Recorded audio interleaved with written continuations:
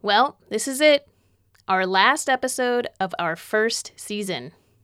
And I think it's been a good run so far. Yeah, I kind of can't believe we made it through this year and rolled out the first season of this brand new podcast. Yeah, it's been a crazy year.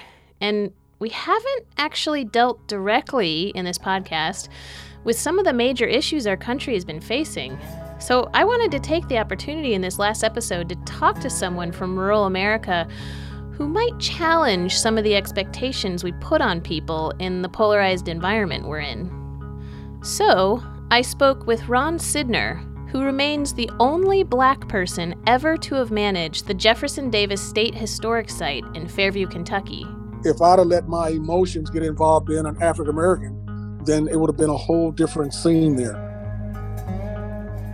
Yeah, I've driven by the Davis Monument many times. It's a giant concrete obelisk that looks like the Washington Monument, and it's kind of in the middle of nowhere. Or the middle of everywhere? Right.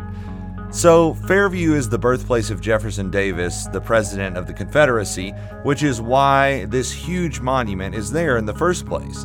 And from what I know, it's a place for real Civil War history buffs, but it also might attract Confederate sympathizers and white nationalists. Yeah, that's kind of what I've heard.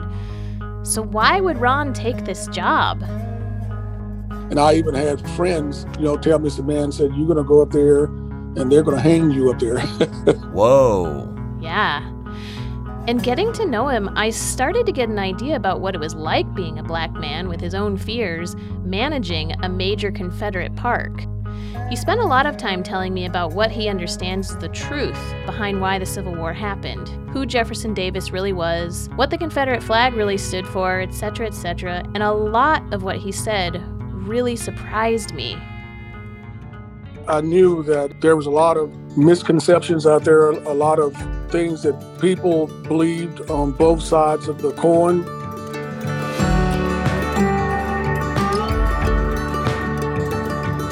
We'll meet a Black man who, despite his beliefs, managed a major Confederate monument for years. And we'll ask, how did he do it? This is Middle of Everywhere, telling big stories from the small places we call home. I'm Austin Carter. And I'm Ariel Lavery. And today, Black overseer of a Confederate monument. I was born in Russellville, Kentucky. But from the age of 2, I grew up in Pembroke, Kentucky, a small farming community. Ron's family was not necessarily full of history buffs, but it always fascinated me.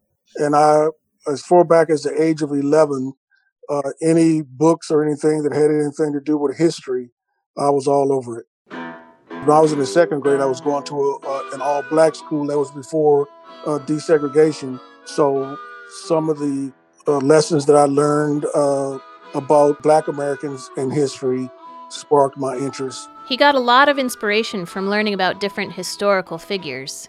George Washington Carver. I was interested in him because our school was named after him. Frederick Douglass was another big one. Marcus Garvey was another big one. In 1965, when Ron and his classmates were integrated into a white school, he noticed a change in the way history was taught. In the all-Black school, we had the traditional history that was taught, but we also had more of the African-American push in history and what African-Americans did in history, whereas when the school was integrated, that part of the history was not there.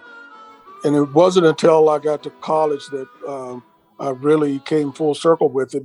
After active duty in the Marines, he got into UC Berkeley and decided to focus again on African American history. When I got my history degree, it was in American history, but it was from the beginning of America through the Civil War. I took classes from Africa during that period, from England during that period, and of course the United States during that period, because I wanted to know how each one of those countries and the people were thinking and what they were thinking about for this adventure, if you will, that made this country and what it is today. He found himself with some disparity between himself and his classmates, not because of his race, but because of his age. He started his first year when he was 45. The first day of the class, he played a sound bite of music, and wanted to know if anybody in the class could name the song in the group. And I don't know if it's unfortunate or fortunate, but I was the only one in the class that recognized the song in the group, and I guess that was because of my age. It was the O'Jays and Ship Ahoy. Ship ahoy, ship ahoy, ship ahoy, ship ahoy. Ship ahoy. I was lucky to have a father who introduced me to the O'Jays, but I see what he's saying there. So how did he get from studying history at Berkeley to being the first and only black manager of one of the most prominent Confederate monuments? Well, he actually never really planned to pursue this as a career. Originally, he wanted to be a teacher. When I was at Berkeley and when I graduated from Berkeley and I applied to the credentialing program because I wanted to be a history teacher, and they told me that I was short one lower division class, which was poli-sci 2. So when I told my wife I had to go back to school for one more semester, she said, no. You've been schooling for 4 years. Get a job. Oh, that's too bad. That's such a common story for graduates who want to pursue something a little outside of their degree path. Yeah, that's true. But his desire to teach didn't go away. As far as your eyes can see, men, women, and baby slaves coming to the land of liberty. Okay, so how did he end up managing the monument? Tell me a little bit about how you got the job at the monument. Did you? That's a funny story. I was the assistant manager at Lake Barkley State Resort Park. When the job first came open and me and the park manager was talking, and I told him, I said, I want to apply for that job. And he said, you ought to. I said, no, there's no way they'll put a black person in that job. And so we laughed it off and we let it go. Well, about a year later, the job was still open. And my boss from Frankfurt, she came down. And because of my military background and the fact that I was a history major, she thought that I'd be a better fit to go to Jefferson Davis. Well, she didn't understand the historical context of what she was asking. And so I started laughing. And she goes, no, Ron, I'm serious. I said, I understand. I said, it's an inside joke. And it didn't take long for the news to travel about the first black manager of this Confederate monument. The day after I was there, the local newspaper came down and interviewed me. And when the paper came out, the heading was African American managing the birthplace of the President of the Confederate States of America. Well, that thing shot across the AP, and I got calls from radio stations and newspapers, even the New York Times. Wanted to know how and why. Not everyone in the Kentucky park system was as ignorant of the potential implications of putting a black man in charge of this monument. The commissioner of parks, he got upset when she did it. And the commissioner called me and goes, look, Ron, he goes, if you have any problems down there, you call me right away because I'm not going to put up with it. I said, sir, and I started laughing. And he said, Ron, I'm serious. I said, sir, I know you're serious. I said, but you got to look at it from my standpoint. I said, you're 3 hours away. I said, if something happens, by the time you get here, it's all over with.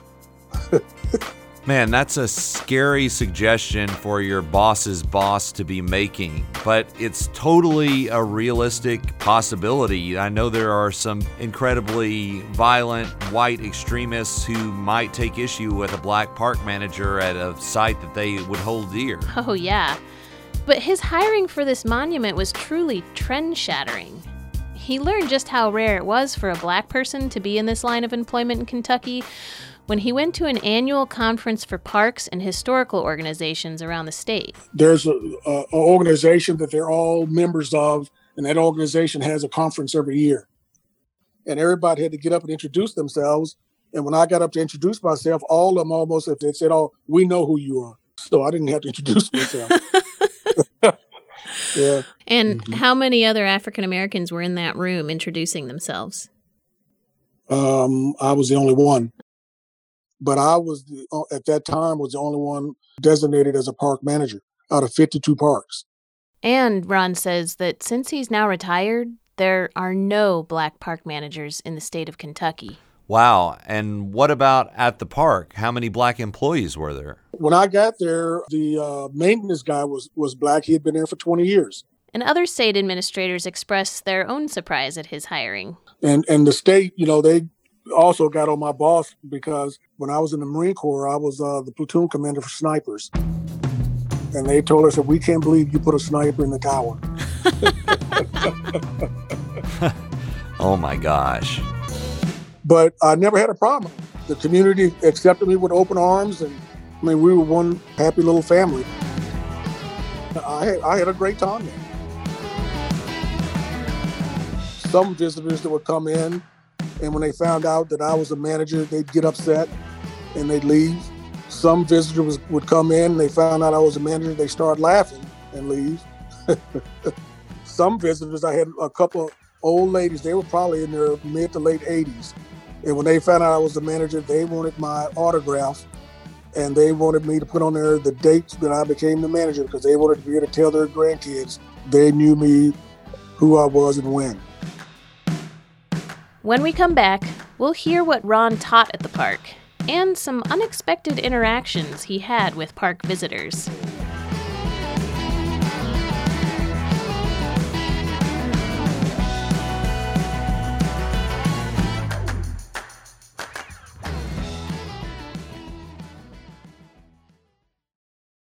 Support for Middle of Everywhere comes from Kentucky Humanities. An affiliate of the National Endowment for the Humanities, Kentucky Humanities is dedicated to bringing the humanities to classrooms and communities across the state, promoting literacy and civil discourse, building pride in the Commonwealth, and telling all of Kentucky's stories. Learn more at kyhumanities.org. When we left, Ron had the new job as park manager. Which people reacted to in a variety of ways. Right. And if you remember, Ron wanted to teach history after graduating. So he kind of came to this new job with a mind to bring his knowledge of history to the monument. I knew that there was a lot of misconceptions out there, a lot of things that people believed on both sides of the coin. And so I believed that my job there would be more of a teaching. He realized fairly quickly that much education was needed as he was watching how people conducted themselves around the monument. What do you mean? Like people were parading their support for the Confederacy or something? Actually, surprisingly, the opposite. This one young mother came in with a young son, and he was over at where we had the flags, the small flags on the wooden sticks that you could buy. And he was looking at the battle flag, which most people mischaracterize as a Confederate flag. And so his mother walked over to him and gently moved him over to the American flag and said, "Wouldn't you rather have this?" I knew then that there needed to be a lot more education than anything else. Why did he see that mother's reaction as problematic? Yeah, I was confused about that too. It seems like a reaction a lot of people in this country would have if their young child was gravitating toward what many call the rebel flag. But he explained to me what he was talking about through a conversation he had with another man visiting the park who said that he was embarrassed by what he thought was the Confederate flag. So I asked him, I said, "Well, why are you embarrassed by that flag?" And he said, "Because of what it represents." And I asked him, I said, "Well, what does it represent?" And he told me it represented the era of slavery and racism. And I said, the battle flag, and I showed him the battle flag. I said, the battle flag was a flag that different units carried, and it had their unit designation on it. And then I showed them the 3 Confederate flags. I was really surprised by all this. I didn't know there were 3 different Confederate flags. Well, maybe it's because I grew up in the South, but I did know that there was a difference between the Confederate national flags and the Confederate battle flag. So the first national Confederate flag is what we are known as the Stars and Bars. The second Confederate flag was called the Stainless Banner, and the third Confederate flag was called the Stained Banner. Or as some people call it, the Bloodstained Banner because of the red bar at the edge of the flag. When they tell me that the Confederate flag represents racism and all this stuff, and I said, well, listen, I said the Confederate flag existed for 5 years. The flags that they're calling the Confederate flag today is not the Confederate flag.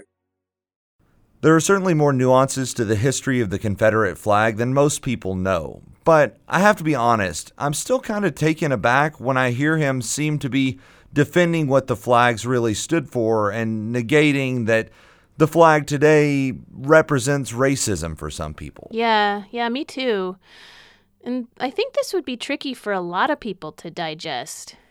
I did needle him about this because I just couldn't imagine that a black person would be able to look at that flag without any negative emotions.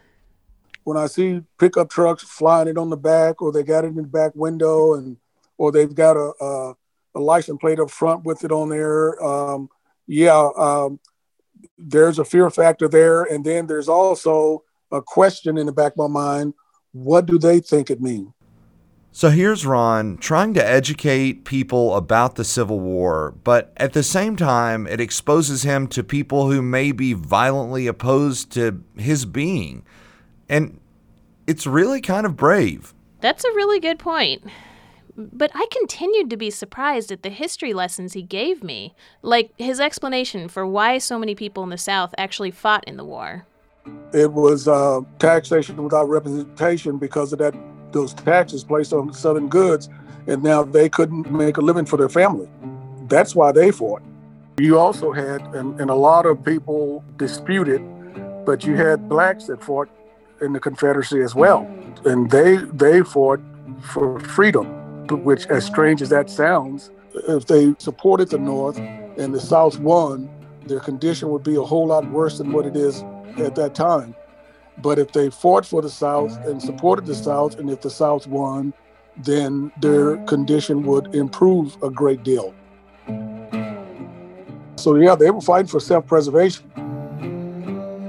It's interesting that Ron has that attitude toward the poor Southerners who fought on the side of the Confederacy. It would be easy to say that they fought for the South and thus they supported slavery. Yeah, that's true. And just wait until you hear him talk about Jefferson Davis, about his biography. In the first 60 years of the 19th century, he was known as a statesman. He was a war hero.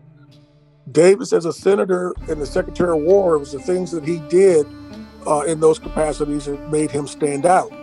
Now, when he was in the Senate, Davis argued against secession. He did not want the South to succeed, and which made a lot of Southerners mad. But you got to understand, Davis created the United States Army. He knew what that army was capable of, and he knew it would be a bloodbath. He was called the reluctant successionist. When Mississippi succeeded, he knew the cause was up. After the state seceded, Davis returned to Mississippi. He was home with his wife when a letter came for him stating that he was the Confederate state's choice for president. And Davis said that it felt like somebody had dropped a big rock on him because that's not what he wanted. He believed that his country was calling on him, and so he had no choice but to do what his country was asking him to do. Yeah, I actually read a biography of Jefferson Davis about a decade ago, so I remember some of this information. And really, his life has some kind of fascinating moments outside of just being the president of the Confederacy. Really? I knew none of this. It really made me realize how many versions of history there are out there, and just how uneducated I am about that. Well, we can't all be experts about everything, so... Now, you said before the break that Ron had a vision for the park. Yes. So how did his understanding of history play out in his education plan at the park?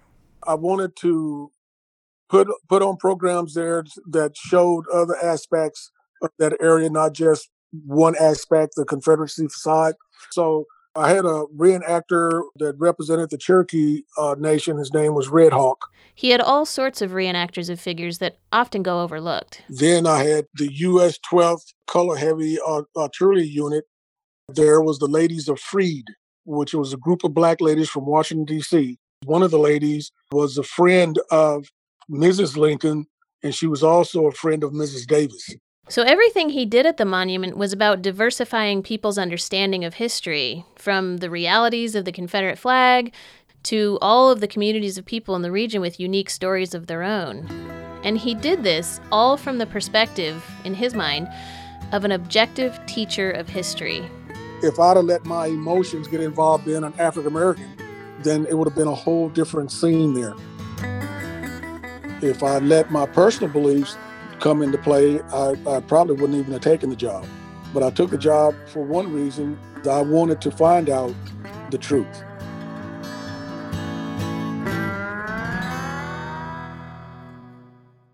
All the programming Ron implemented sounds really great, like a really good move for a monument that so many people associate with a dark period of our history. But it still doesn't solve the debate about what should happen with all these Confederate monuments that still stand in our town centers or at government buildings.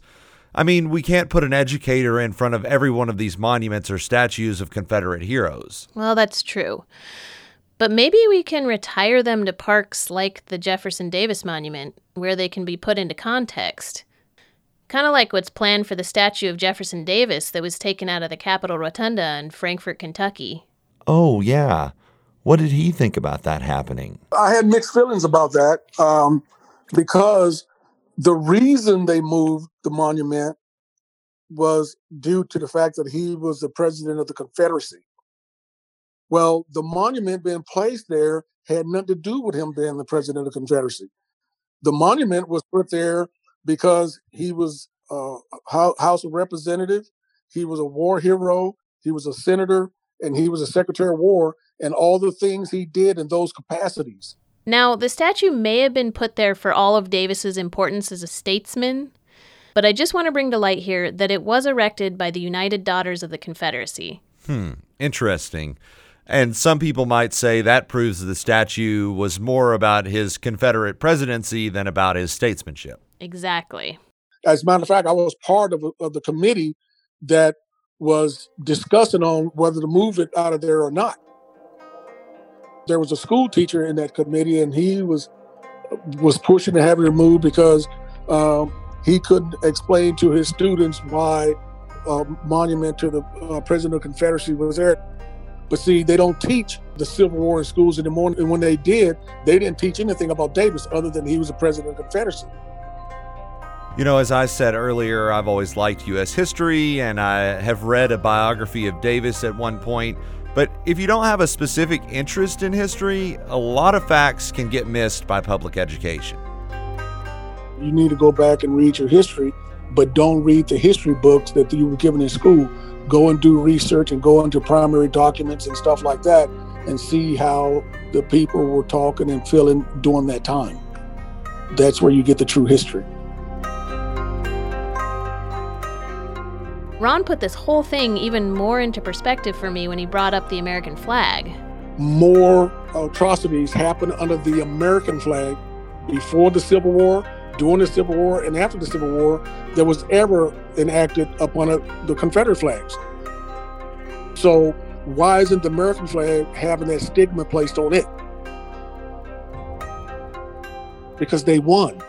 They're not going to put that on their flag because they won. The victors write the history.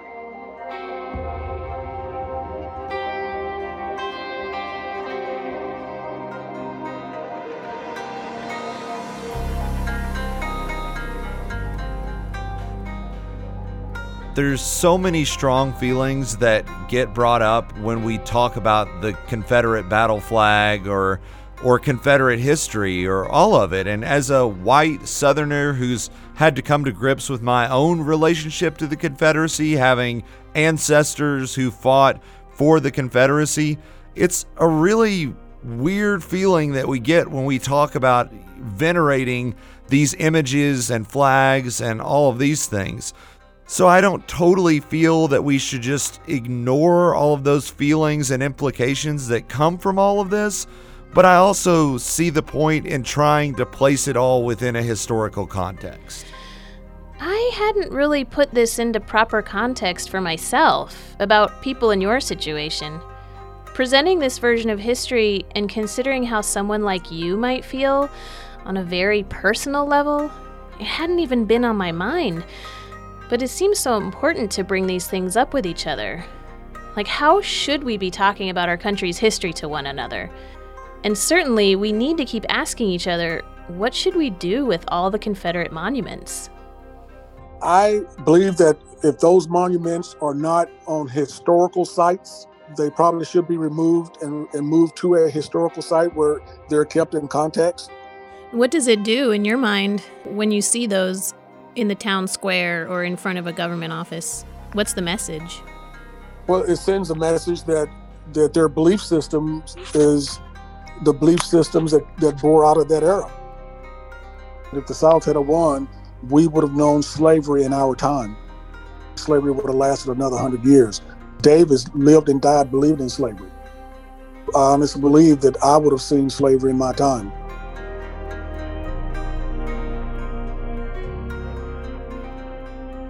Well, we don't know what will happen with the hundreds of Confederate monuments sprinkled throughout the rural landscape in the near future. But we'll definitely be watching.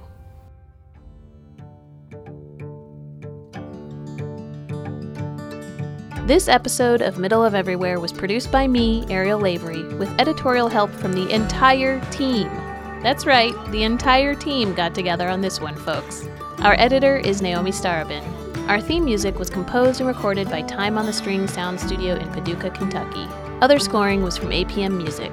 Marketing and sponsorship support comes from Dixie Lynn. Follow us on Instagram and Facebook at Middle of Everywhere Pod and Twitter at Rural Stories. Middle of Everywhere is a production of WKMS and PRX. This program is made possible in part by the Corporation for Public Broadcasting, a private organization funded by the American people.